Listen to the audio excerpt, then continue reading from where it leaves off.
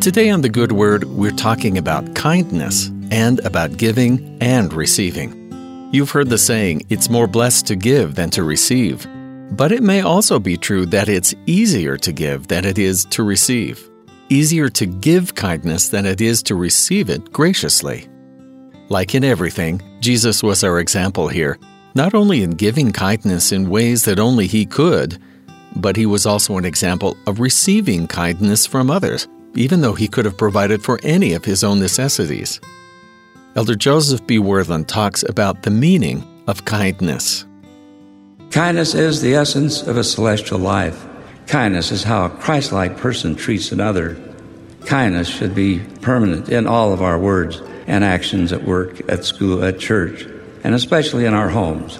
Jesus, our Savior, was the epitome of kindness and compassion. He healed the sick. He spent much of His time ministering to the one or many. He spoke compassionately to the Samaritan woman who was looked down upon many. He instructed His disciples to allow the little children to come unto me. He was kind to all who had sinned, and condemning only the sin, not the sinner. Yet His greatest act of kindness was found in His atoning sacrifice, thus freeing all from the effects of death and all from the effects of sin on conditions of repentance. Elder Worthland says that kindness is the essence of eternal life, and the sacrifice of Jesus for our eternal good was the ultimate act of kindness. But He didn't only teach us how to be kind, He also showed us how to accept the kindness and generosity of others with grace and love. Even as the final days of His life approached, and His mind was occupied with the sufferings and infinite sacrifice ahead, He allowed someone else to sacrifice for Him in her own small way, accepting, defending, and honoring her actions in a way that memorializes her forever in Scripture. In Mark 14, we read, "And being in Bethany, in the house of Simon the leper, as he sat at meat, there came a woman having an alabaster box of ointment of spikenard, very precious.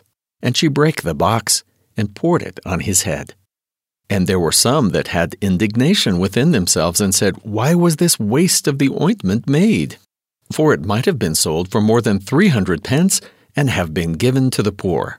And they murmured against her. And Jesus said, Let her alone. Why trouble ye her? She hath wrought a good work on me.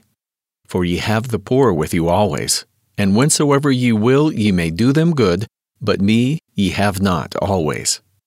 While the Savior's disciples chastised the Lord and the woman for allowing such expensive gifts, the Lord allowed the woman to do good for Him.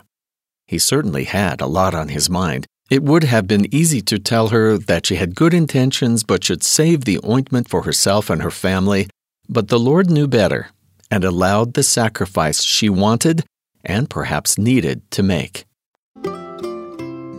Jesus allowed others to be kind to Him and defended a woman trying her best to be like Him and accepted her small gift with gratitude. When others try to do good for us, can we return the favor of being gracious for acts of service?